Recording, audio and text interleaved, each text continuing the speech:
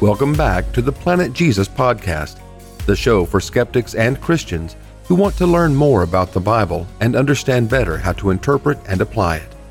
This is episode 17, Good Cretans.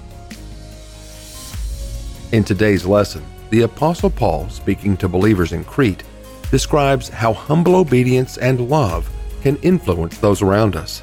He explains how Christ followers should behave out in the world, respond to the issues of the day, and support rulers and authorities, even if you didn't vote for them. And now, Rob Massey. We don't have to worry about what's going on, but we do have to be considerate of something. We've had plenty of messages, and if you're listening to YouTube right now or watching live streams, a lot of pastors are talking about living a kind of life that would be in trust of God, that He is able to help in times of need. And so my thought here would be that I would like to see not just this, what I think is a minimal approach to serving God is that we just trust that He is and that He's going to take care of us. That's minimal. What really exemplifies that trust is how we behave in our everyday life out in the community. The things that we do, the things that we become caught up in, attitudes towards others, that kind of stuff. And particularly at times of stress, it can bleed over into our actions, some negativity. I heard a guy say one time, he says, we don't know what's in the cup until you're bumped. Is it orange juice or is it hot coffee? And so what is it in our character and in our faith? We might not always know what our faith, how rich it is, until we're bumped and we've had an opportunity to respond. And then people can see that. And it's not just people in the community. The people of God, Paul is writing some stuff, and I want to go into it. And that is, the people of God are not just responsible to have good behaviors and take good action towards people in the church, but also outside the church. So to that end, we're going to look at some verses here in Titus, the 3rd chapter. I haven't been in Titus in a good minute, so I thought maybe we would mix it up here. You could look at Titus, the 3rd chapter. Let's just read real quick the first 11 verses. Remind them to be submissive to rulers and authorities, to be obedient, to be ready for every good work, to speak evil of no one, to avoid quarreling, to be gentle, and to show perfect courtesy towards all people.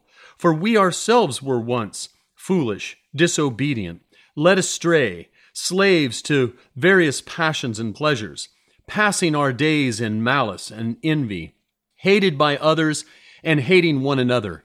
But when the goodness and loving kindness of God our Savior appeared, He saved us, not because of works done by us in righteousness, but according to His own mercy, by the washing of regeneration and renewal of the Holy Spirit, whom He poured out on us richly through Jesus Christ our Savior, so that, being justified by His grace, we might become heirs according to the hope of eternal life.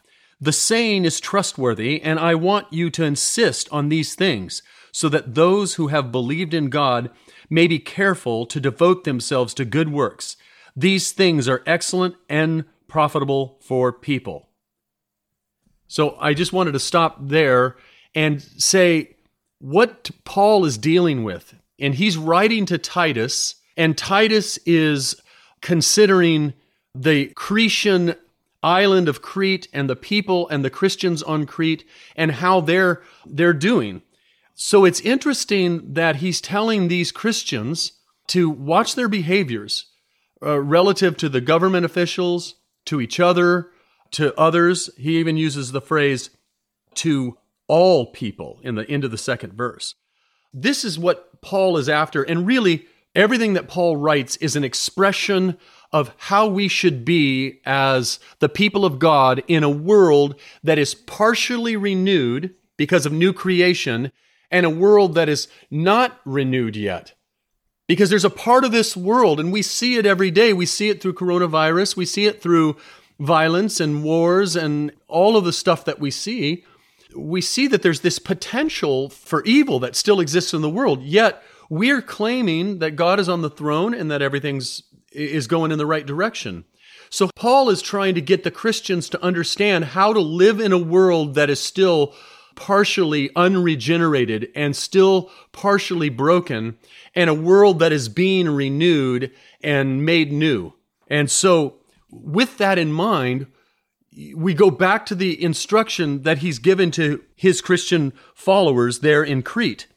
He's telling Titus to remind them to be submissive to rulers and authorities. The rulers and authorities together there means basically all official powers. That word submissive there is to accept authority through appropriate attitudes and actions. We're not submissive if we don't do what we're asked to do and we don't behave in the way that we're supposed to behave. Now, I know we're pretty independent people here in the United States, and we're not used to having our rights suppressed or controlled. And certainly, if a power or a government began to start to leverage their position, we can certainly cry out against that, because that is our right to state. We've been given that right in this country to cry out against those things, and we should. But we can also remember that this is the Roman Empire that Paul is talking about here. These guys were not Sunday school leaders. These were not ex-Presbyterians like the Bushes. These guys were ruthless, bloodthirsty, power-hungry men. And when he's saying to show them submission, to submit to their authority, and then he adds this, to be obedient, to be ready for every good work. I think that's heavy for me to listen to, because I think to myself, man, if Caesar was the ruler of the United States, would I really allow his political enemies to be crucified along a Roman road? I wouldn't allow that. I can't imagine Pennsylvania Avenue lined up with the bodies of people who were insurrectionists or traitors. Yet here, what Paul is talking about to them is that we're to be submissive and obedient, ready for every good work. Now, this phrase here, good work, has already been used once in the book of Titus. And let's go and look at that in the first chapter in the 10th verse. We're going to start in the 10th verse. The word doesn't happen occur until the 16th verse, but we're going to read what's going on here. There are many who are insubordinate, empty talkers and deceivers, especially those of the circumcision party. They must be silenced, since they are upsetting whole families by teaching for shameful gain what they ought not to teach. One of the Cretans, a prophet of their own, said, "Cretans are always liars, evil beasts, lazy gluttons." This testimony is true. Therefore rebuke them sharply, that they may be sound in the faith, not devoting themselves to Jewish myths and the commands of people who turn away from the truth. To the pure, all things are pure, but to the defiled and unbelieving, nothing is pure. But both their minds and their consciences are defiled. They profess to know God, but they deny him by their works. They are detestable, disobedient, unfit for good works. So here he's telling the Christians that are in Crete not to follow these Cretan leaders, these Christian leaders in Crete that seem to have something wrong in their spirit. They're teaching things for their own personal gain. They're upsetting families, probably talking about circumcision. If it's the circumcision party, they're probably talking about giving them laws or aesthetic laws for purity. And they are making themselves unfit for any good work. They were probably making themselves a real stink in the nation. And the leaders were probably going, who are these new guys? Who are these Christians? Is it a religious group? Well, yeah, I guess they got a religion, but they don't have a temple. Well, what is it, a family? Is it a particular tribe of people on the earth? No, they're pretty much cross-cultural, cross-family. There was no way to really, is it a political party? No, it was nothing that they could put their finger on. So when they were looking at the behaviors, they were judging the entire group by the behaviors of a few. And so Paul is encouraging them to be submissive, to be obedient to the authorities, to be ready for every good work, to speak evil of no one.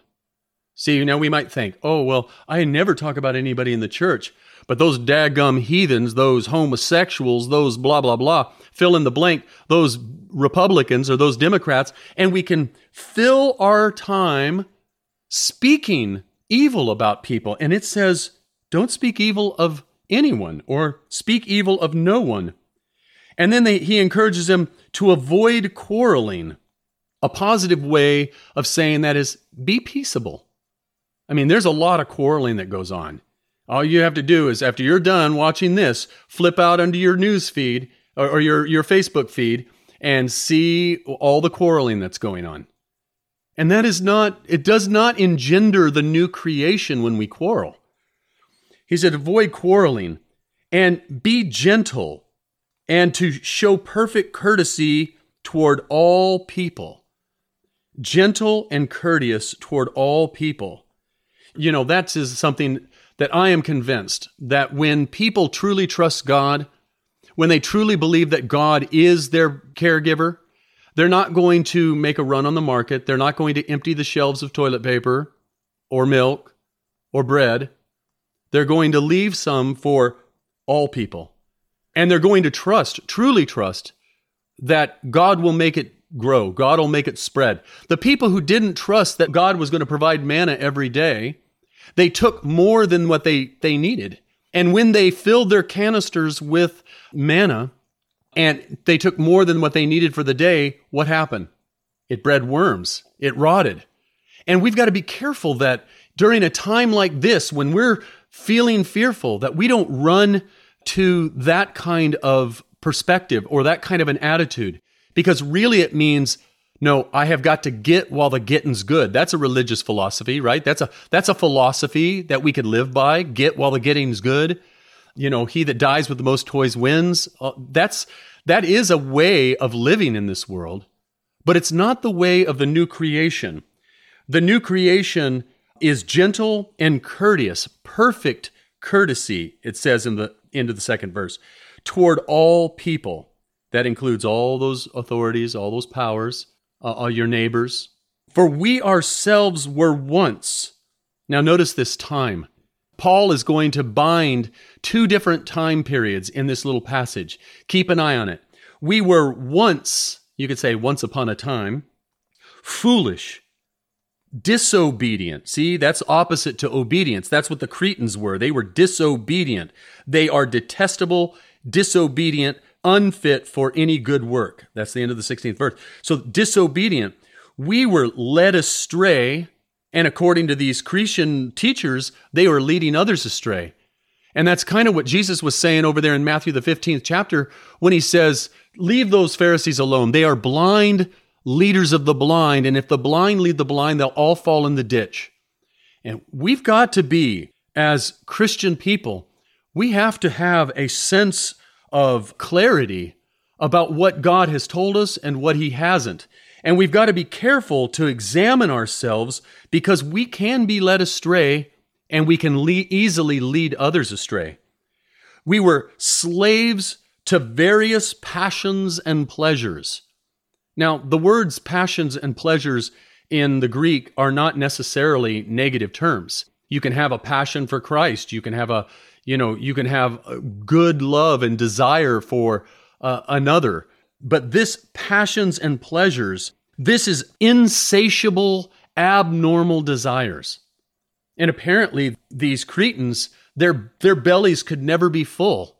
You know, I think it's interesting that the curse on the serpent is, on your belly you shall go and you will eat dust all the days of your life. Because Eve was reaching for the tree, the forbidden tree, and she was eating it, and she thought it was going to make her wise and it was going to enlighten her. And in reality, what it did is it revealed where her appetites were being driven from. Just like these Cretans, they're always liar, evil beasts, lazy gluttons. Their belly was their driving motivation. And so we've got to make sure that our passions and pleasures are not insatiable or abnormal. They've got to be in balance, and so that the community looks at us and go, you know what? That's a moderate people. They're not going to tell our modesty because we're clean shaven and we wear, white shirts and our women wear dresses. That's not how modesty is depicted. Not in this world today. Modesty and moderation are depicted in the way we live our daily life, the way we consume, the way we purchase, the things that we give our attention to. Be on social media, but be on social media just the time that you need to. Don't be on it all day long. Don't spend 8 hours. If you're looking at your phone and you see, oh my God, I can look at how much time I spend on all these different applications. Man, if it's not productivity applications, 75%, and then social media, 25%, if it's the opposite of that, then try working on that. Now, that was for free. You guys don't have to do that if you don't want to. I'm not telling you what to do. I'm just saying, be balanced. Be moderate in your life. A moderate person is going to just come off more balanced. They're going to come off as not being extreme in any direction. And when we're talking about external authorities and powers, when we're talking about people that are still part of an unregenerated world that we're having to cohabitate with on this planet, we need to make sure that we are representing the moderate life of a moderate God. Okay, passing our days in malice, which is another word. We think of malice in one way in the English language, but whenever malice is used in a list of vices, it means wickedness. So living our days in wickedness and envy. Envy is the mental outworking of dissatisfaction. And how many of us, I find myself every day going, oh, I want to do this, or I want to do that, or I want one or more of those, or I want 2 more of those. I'm never satisfied. And then if I see my neighbor with the thing that I wanted, then all of a sudden I'm scratching my head going, God, it's envy that begins to creep on when it's really bad. Being envious is one thing, but when you take action with those internal thoughts, it becomes hatred. Notice the next words. Hated by others and hating one another. See, the world that is dying is an unregenerated world, and it's characterized by hatred of one another. Where the kingdom that Christ is building, this new renewing creation, the new creation, is one that is characterized by love. Hating one another. Now look at verse 4. But when, so there's your other time. But when, so once, but when the goodness and loving kindness of God our Savior appeared, He saved us. Man, we could have just said those 3 words. He saved us. The power of God to reach out and act on our behalf to save us. That is powerful, man. He saved us. Not, notice this qualifier, not because of works done by us in righteousness. Now he's starting to use Abrahamic language, justification, righteousness, not by works done by us in righteousness, but where does this salvation come from? It's according to His own mercy. So God is acting unilaterally, initially, to save us. And then He gives us something. Notice this. How does He save us? By the washing of regeneration and renewal of the Holy Spirit. See, that's how He saves us, is by the washing. In the Greek, and they try to do it in the English, that word washing is the act that leads to regeneration and renewal. It's not like there's 3 different things. It's not like there's a washing, a regeneration, and a renewal. This is not like 3 phases of salvation or something like that. This is like there is a washing, and that washing brings about renewal and regeneration. And when we talk about regeneration, we're talking about this whole planet. Remember what Paul says over in Romans in the 8th chapter, later on middle section, when he says the whole creation is groaning and waiting for the sons of God to be displayed. They're waiting on humanity to be renewed. And when humanity is renewed, the earth will be renewed. This is a regeneration a recreation of this world and renewal of the Holy Spirit.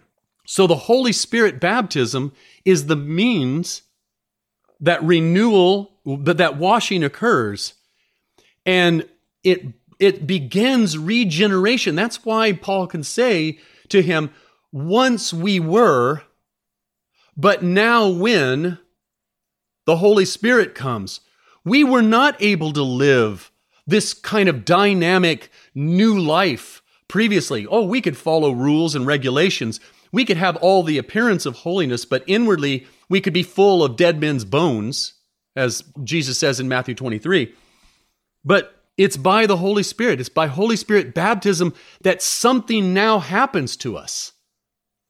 Something now happens to us through the Holy Spirit. And notice this, whom He poured out on us richly through Jesus Christ our Savior.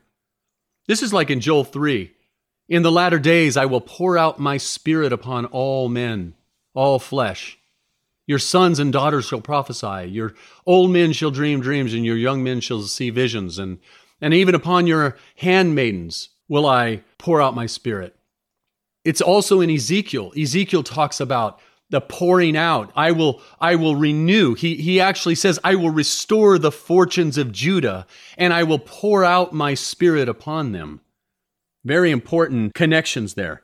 So the Spirit is like water that is poured out as if you were, going to be washed. And so the Holy Spirit is that washing. Don't get this tied up with, say, water baptism. Water baptism doesn't make anybody clean.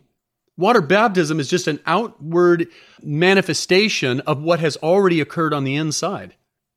And then he says, richly through Jesus Christ, so that being justified by His grace, we might become heirs, according to the hope of eternal life. Become heirs. Again, that's language from Abraham. It's like this is the covenant of Abraham that has been now brought in through Jesus Christ. Remember what he says? God promised Abraham in Genesis, the 12th chapter, that in thee and in thy seed shall all the nations of the world be blessed. We were expected, the nations of the world would be blessed through the seed of Abraham. Paul later on, I believe it is in Galatians, the 3rd chapter, says, God talked to Abraham and said that through his seed, all the nations of the world would be blessed. But he didn't mean seed as in the plural version of seed, but he meant seed in the singular version, which is Jesus Christ. He was the seed of Abraham by whom all the nations of the world would be blessed. That's why we say that the Holy Spirit was poured out on us through Jesus Christ. The covenant made with Abraham was finally fulfilled in Jesus Christ, in His death and resurrection, and His pouring out of His Spirit on all flesh. So when God promised Abraham all these territories that says, look to the east and to the north and to the south and to the west, and these are the areas, the territories that you will inherit as a people. Through Jesus Christ, that is taken to a cosmic scale, a global, a universal scale, where every piece of territory is God's territory. And every man, woman, and child, though they're not the direct descendants of Abraham, become the seeds of Abraham. And that's what Jesus says in Matthew, the 8th chapter, isn't it? When He says, many shall come from the east and the west and sit down with Abraham, Isaac, and Jacob at table, and the children of Abraham will be cast out. And I'm not saying that the Jews are cast out. I'm just saying those that rejected Him at that time were cast out. Jews are just as open to come into the kingdom as Gentiles. We became heirs. Now, what is the responsibility? If every place that you look, when you walk out your front door and you look as far as you can see, if you go up to the mountains and you look as far as you can see, go up to the Rockies and see as far as you can see, and God says you're heirs of all of that. If we're heirs of that, then we're responsible for it. We're responsible for the care of others and this planet. We have got to take action for others when they can't take action for themselves. When the ungodly, when the heathen rage and the people imagine a vain thing, the psalmist says in Psalms 2, when he was talking about the coming Messiah, the heathen rage and the people imagine a vain thing. What can we do about that? we insert ourselves into the world because we are heirs of this world. And as heirs, we're responsible, but we're not like these high and lofty power leaders, people who own large tracts of land, or people who are governors and rulers and really the powerful of the world that have control and sway over mass territory. They do that from position power. But the kingdom of God is subversive in that it is done through love. It's done through influence. It's done through inspiration. When we begin to influence the world in this position of weakness from a position of vulnerability, that's the true manifestation of the kingdom of God. When we can live in this world, take responsibility for this world, that's why we should never wag a finger. Oh, well, this world is all that and this and that. And diminish them and criticize them and speak evil of them. We can't do that.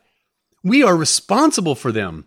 As soon as we find somebody who's misbehaving in our workplace, our schools, we ought to be there subverting them with love.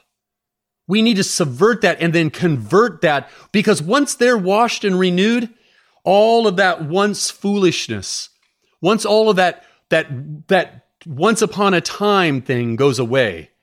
And it's now when. Now when. This is our time for new creation, for regeneration. And we do that through love. We do that through serving one another. And concluding in this section, it says in the 8th verse, so that those who have believed in God may be careful. I'll tell you, sometimes it requires carefulness from me because I want to use position power, or I want to be strong with somebody.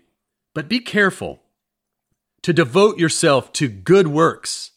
And good works goes right back to this thing about being submissive and obedient to authorities and to serving others in love and doing all the opposite things. You could just go and look up all of these words. The opposite of quarreling would be peaceable. The opposite of disobedience would be obedience. The opposite of foolishness would be wise. The opposite of a slave to passion and pleasures would be moderation. The opposite of malice would be righteousness. Of envy would be, I don't know, I'm just thinking all these words off the cuff, but maybe the opposite of envy might be generosity. Instead of being worried about not having, what about giving? So those are just things that are characteristic of the kingdom of God, and those are the good works that we should be involved in. These are excellent and profitable for people, Paul finishes that verse with. In today's busy world, time is valuable, and we're grateful you've chosen to spend some time listening to the Planet Jesus podcast. The show notes for this and all episodes, as well as links to any source material, can be found at our website, planetjesus.net. Become a part of the conversation on Facebook, @Planet Jesus Podcast, and on Twitter, @PlanetJesus and the number 2. If you've enjoyed this show, please subscribe and share it with a friend. We would also value your honest rating and review. If you'd like to help defer some of the costs, please visit our Patreon account at patreon.com/PlanetJesus. The Planet Jesus Podcast is a production of Rob Massey and edited by me, David L. White.